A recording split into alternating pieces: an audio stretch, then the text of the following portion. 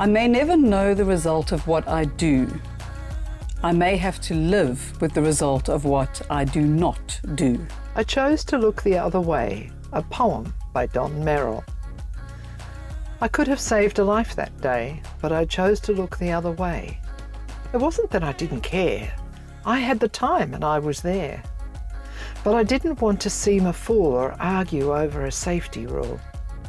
I knew he'd done the job before. If I called it wrong, he might be sore. The chances didn't seem that bad. I've done the same. He knew I had, so I shook my head and I walked on by. He knew the risks as well as I. He took the chance. I closed an eye. With that act, I let him die. I could have saved a life that day, but I chose to look the other way. Now every time I see his wife, I'll know I should have saved his life. That guilt is something I must bear, but it isn't something you need to share. If you see a risk that others take that puts their health or life at stake, the question asked or thing you say could help them live another day. If you see a risk and walk away, then I hope you never have to say, I could have saved a life that day, but I chose to look the other way. I'm Karen. And I am Nuala, and we are the Safety Collaborators. Our mission is to help people have better conversations and change the way they think about safety. That poem still gives me goosebumps no matter how many times I have heard it spoken or how many times I have read it. And when you think about the challenges you face when you see an at-risk behaviour that may cause you to walk on by or to look the other way, and then think about, well, exactly that. I may not know the impact I'll have by stopping somebody doing something, but I will very quickly have to live with the act of something going wrong by not stopping someone. And it's not easy. It's actually really hard, and more difficult for some than for others. So how difficult it is to walk up to someone and start a conversation about something that you may never have ever spoken about before. I like your line. I'm going to leave it to you. Honestly, cringe-worthy pick-up pub scenes come to mind. Because how hard is it? That's probably one of the most uncomfortable things. And probably more for men than women, because that's the expectation. And it's tough. And I do often feel sorry for men out there who are trying to get into the dating scene or whatever it is, and they've got built up the courage to come and have the conversation, and they just get like, I'm sorry, who are you? Take a walk. Like, why are you even standing in front of me? And that sense of rejection of why did I even bother, of, well, I'm not going to bother doing that again or trying again. Or, well, doesn't deserve it anyway, why should I have the interaction? And it's all these emotions that come into play that will then impact the next time that someone's going to go and try and walk up to a potential partner in a pub or somewhere. So if it happens in our personal lives, how much more difficult can it sometimes be in our working environments? Indeed. So the question we're asking today is about how we approach others. And what is your level of preparedness to have a go? So in other words, how comfortable are you or not in walking up to somebody that you may need to have a sometimes difficult conversation, but other times it might even be you want to say something good to someone, but you're not quite sure how to go about that. Kaz, before we get into that, it just suddenly dawned on me. We have worked with this poem for years, and many people in the industry have, but someone listening to this may have no idea, where did this come from? What is the context around this poem? You can actually Google it and you'll actually see there's I'm going to use the word good loosely, but there's a good video around this poem. It stems back to a time when somebody felt they should have stopped the job and didn't. And as a result of that, that person did die. So in the video that you watch, you see there's a guy working on some sort of a flange or something or other, some mechanical type work that he's doing. And you see the guy sort of hesitating, looking, not 100% sure what's going on, but got that sense of, you get that sense, that feeling that something just doesn't look right now. And in those moments, coming back to all of those emotions coming up, how comfortable do we feel? Should he have interrupted? He thought to himself, well, the last time I had a conversation with him, it didn't go so well. I was sort of told to, nick off. Sorry, as I'm talking, this video is coming back to me. So, and it was, he goes, I've tried to approach this guy before about this safety concern, and it wasn't appreciated. He got very defensive, and so I don't think I'll do it this time. And the resulting is that this time that person didn't survive the event. Remember those times when you've witnessed, or worse, tried to have that conversation that went horribly wrong. We have a little list here of maybe we can do one each if you want. That sounds like a plan. And maybe you might recognise some of these. So the first one is, we call it salute and stay mute, meaning you bite your tongue. You don't confront people in positions of power. So that could be a situation. Try stopping somebody that's more senior to you, trying to have an intervention, if you like, because that's what this approaching others process is really what we're referring to. And the next one is hints, sarcasm, innuendo, and looks of disgust, often used to make a point. And actually had an example of this recently on site where a group of people were working and everyone was, on their phones, and someone sat down and went, I guess I'm the only one in this room who doesn't have a phone with them today. Yeah. And everyone was like, what an ass. What was that about? Yeah. It didn't make a positive point. And I'm actually going to come back to the first one. If you're trying to have a conversation with someone that you deem has more power than you and you stay mute, it could be because of that previous experience as well. Very much. Yeah. Because it does, and it may not be the previous experience with that person. No. It may be a previous experience with someone else in power in another job, in another context where you've gone, or even culturally, it's not appropriate to challenge somebody who is in a position of power above. Indeed.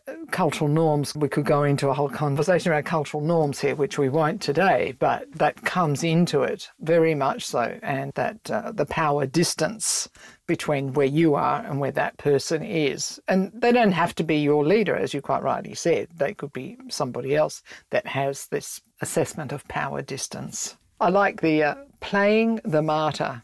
So this is a time when you might approach somebody under the pretense that you're trying to help. So it's, it's all about, well, I'm going to interrupt you because this is the way to do it. Or I'm here to help you, so just let me. Something along those lines. It's probably not one I do very well, so I'm not sure. But well, it's also that, oh, you look like you might be struggling there, but let me help you. Yeah, that's why I know I don't do that one very well, because it doesn't work for me. No. Yeah. Or, it's gone wrong for me before, so just stop what you're doing because, it's gone wrong for me before, but I'll do it for you or do it my way. Yeah, but it's not coming across in a helpful way. It's more probably my current reaction to that actually is like, ugh, please go away. It's not a helpful approach. It is not. The next one, the blame everyone or the blame all. So a scattergun approach of I'm going to just put something out here in front of a whole group of people, hoping that the one person I'm trying to give the message to will get it because I don't actually want to go and approach the one person. So I'll say it in front of everyone, gosh, I'm sure that gloves are mandatory in this area. And there are 10 people in the area and only one is not wearing gloves. So it becomes this shotgun approach, which can end up feeling like quite finger pointing or like, well, that was awkward. Why don't you just walk up to that person and go, where are your gloves? Exactly. It reminds me a bit of when we were discussing feedback in, I think it was episode 29? 30? Isn't that nice? We can say that we got that many. Yoo-hoo. Yeah, I know. It's amazing, isn't it? Yeah. It's like that sense of how do you say things? Do you say you always instead of when you do this, this is the reaction. So it's not about an always or a blame all. And it has to be in context to the reason why you feel that you need to approach to somebody in the first place. There is no one only way, if you know what I mean. There's multiple ways to approach people. But here's some more of this list of things that you may recognise or have done. Horribly wrong. That have gone terribly wrong. So reverting to violence, let's hope not. But, you know, when we say reverting to violence, it could be that somebody could just being subtle manipulation, like, can't you see that over there? Surely that would have been more useful for you, or something along those lines. To verbal attacks, you know, where people are using swear words, or they're just being rude, or they're just, you know, having a right go at you. Or their body language is elevating to a point of, okay, this is becoming quite aggressive. Exactly. And we don't always know why people get like that, but they do, and we don't always know what's going on for them. So reverting to violence is probably up there as one of the worst approaches. I love the next one. Yeah, acting like we know everything and hoping that people will believe our arguments.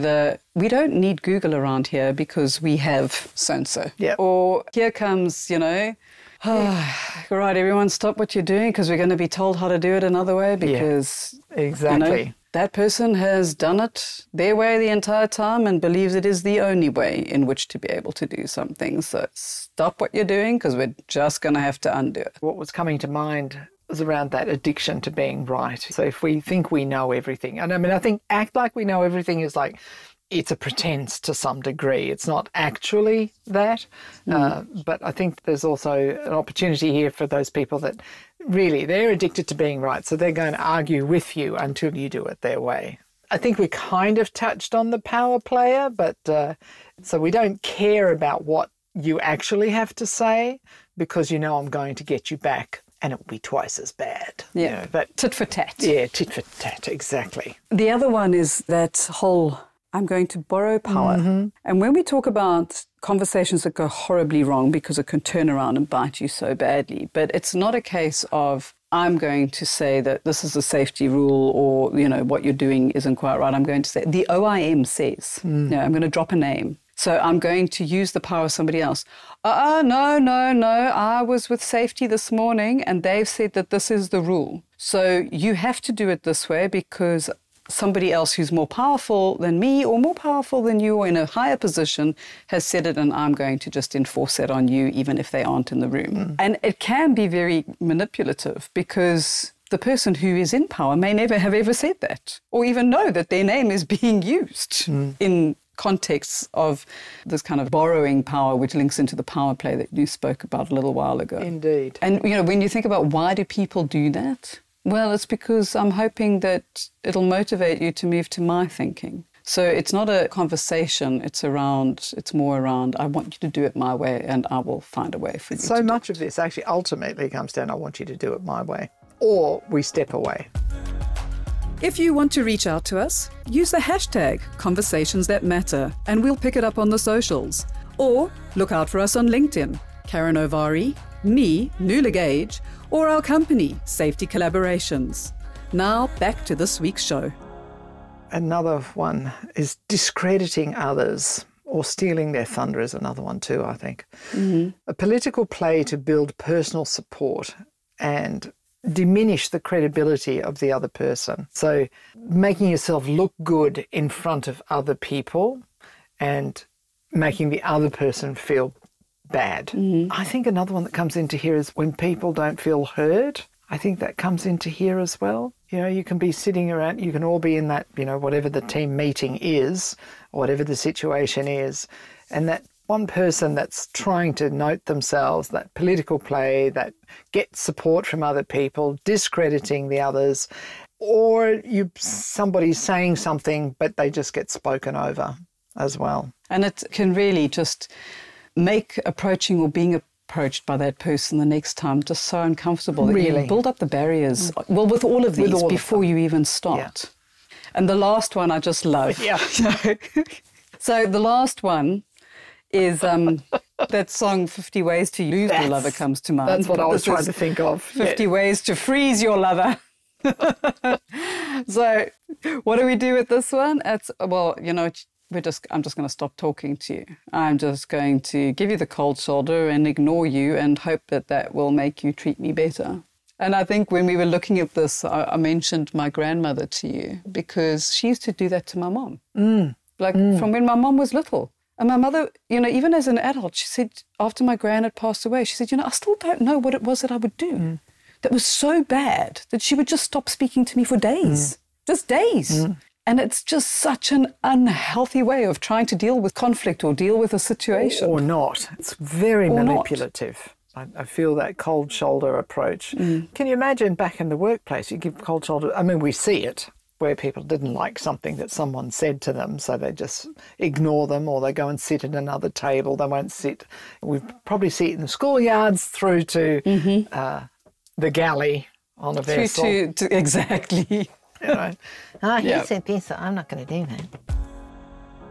Maybe it's because we just don't know a different way. So we might want to have a go at having a conversation, but we don't know how to approach it. So one of these just awkward examples comes out, and at the end of it you just think, I just opened my mouth to change feet. That wasn't the way I wanted this conversation to go. It has just ended horribly. So there's two things. What do we do when we walk away from a conversation, we just think, that was just horrid. I just don't want to repeat that. And the other one is, how do we prepare before we go into a conversation so that we don't walk away going, it was one of those, wasn't it? Well, I think also bringing it back to very much now about how do we approach people when we see something unsafe or something that isn't going according to plan. Or inappropriate. And we have to try and have that one-on-one type conversation. We need to have an intervention somewhere. That's always a tricky word, but you know what I mean. It taps into different skills that we need to learn along the way. Over the last 2 or 3 episodes, we've been talking, so episode 28, 29, 30, we've been talking about listening, how to give and receive feedback, and also our personalities come into this. So how our own individual makeup will make a big difference as to how comfortable we are in approaching other people. So if you think about someone who is very task-oriented and wants results very quickly, well, they probably will have not a great deal of problem walking up to somebody because it's about the result.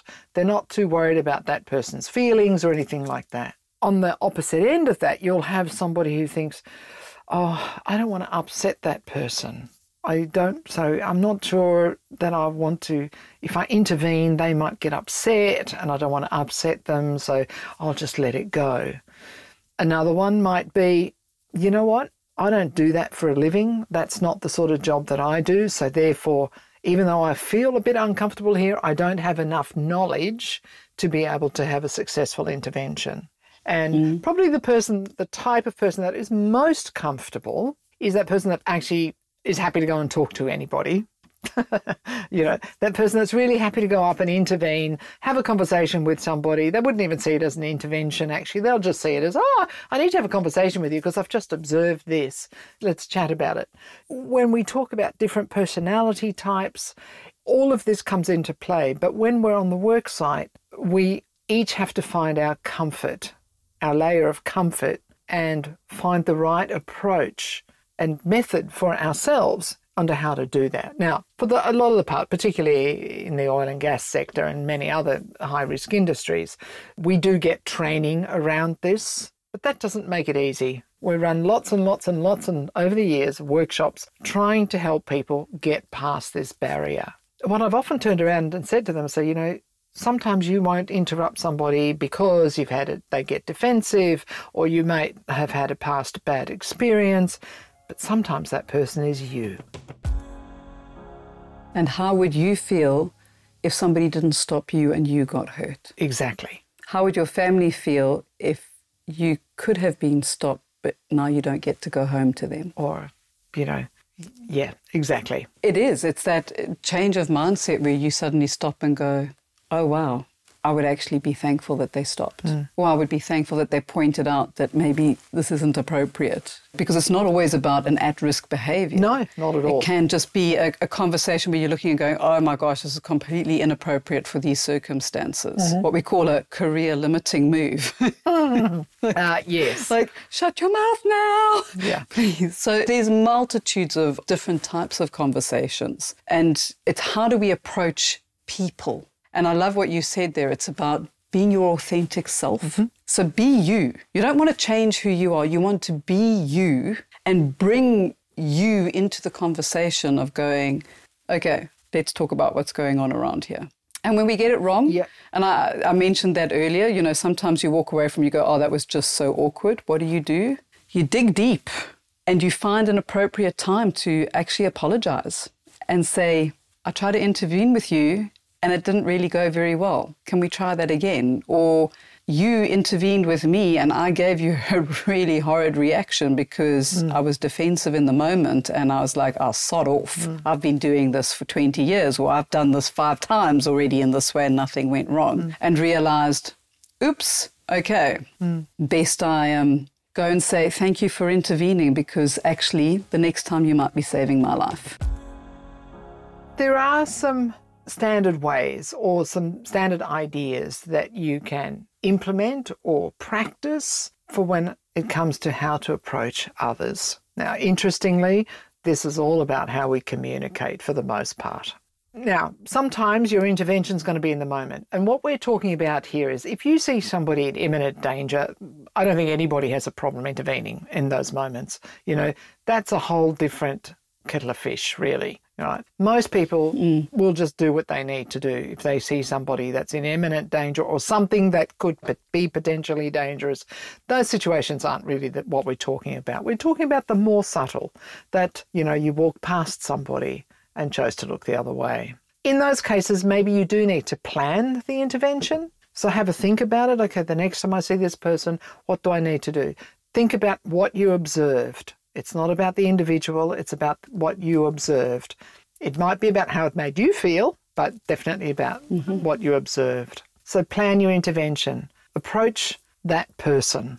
Do it with an open mind. And going back to what we spoke about with pause and play, think about, when we were talking about personality diversity, think about, okay, what might I need to pause on so that it doesn't come out in the wrong way, and what might I need to play on so that I can pull that confidence to actually, or might not even be confidence, but the right words or way of doing something to be able to approach the person and have the conversation. Ask open questions. Don't go in with leading questions. So if you see somebody standing on a chair and there's a ladder beside them, there's a fairly good chance you might say, hey, didn't you see that ladder over there? Or you might say, is there a particular reason why you're standing on that chair? You know, or you might say, do you want to come off that chair? Let's have a little conversation. Right? You pick your own way. Everybody will have their own different way of doing that. Most importantly, listen. Listen to the response. Hear what is being said, but also hear what is not being said. And that amazing open question of, and what else? Say more about that. Communicate what you may have learned and give feedback on that. Right, so it could be about what you saw that was good. It's not, you know, an intervention isn't always about what's going wrong. Sometimes you might want to have a conversation with somebody about what's going really well. So communicate what you have learned and give that feedback to the person, because that actually helps that learning process and developing that learning culture, if you wish. And then engage the person in a conversation about the consequence or potential consequence of their action. And that might be, you just had a really good catch there. Yeah. What is the consequence or potential consequence of you having that good catch? Well, we won't have equipment failure, you know, somebody won't get hurt. So I love that you brought it back to focus on the positives as well. Don't just, this is not just about stopping something that may be awkward or career limiting. It's also about rewarding the behaviors and the things that we want to see. So again, how might this have turned out if you had continued or if you didn't have the good catch, whichever way it may be going? Exactly. So remember, approaching others may not be the easiest thing in the world for many people, but it may also be a really critical skill that can not only improve other people's lives, but will also help you to grow and develop in who you are and turn up as your best self. As always, thank you for listening and joining us today and having another conversation that matters. Connect with us at safetycollaborations.com, where you will find there's show notes for this episode. We have a lovely little live chat there where you can leave us a message, and we'd really love to hear your thoughts. So if you enjoy this podcast, help us spread the word by following us on your favourite podcast platform and sharing it with others. I'd like to give a special little thank this week to the wonderful Ted and Boo, who actually helped produce this podcast for us. And without their help, we may not still be here.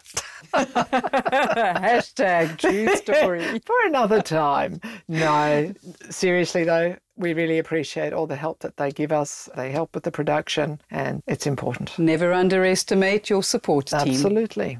Underwire Brow comes to mind. Till next week, stay safe and stay well.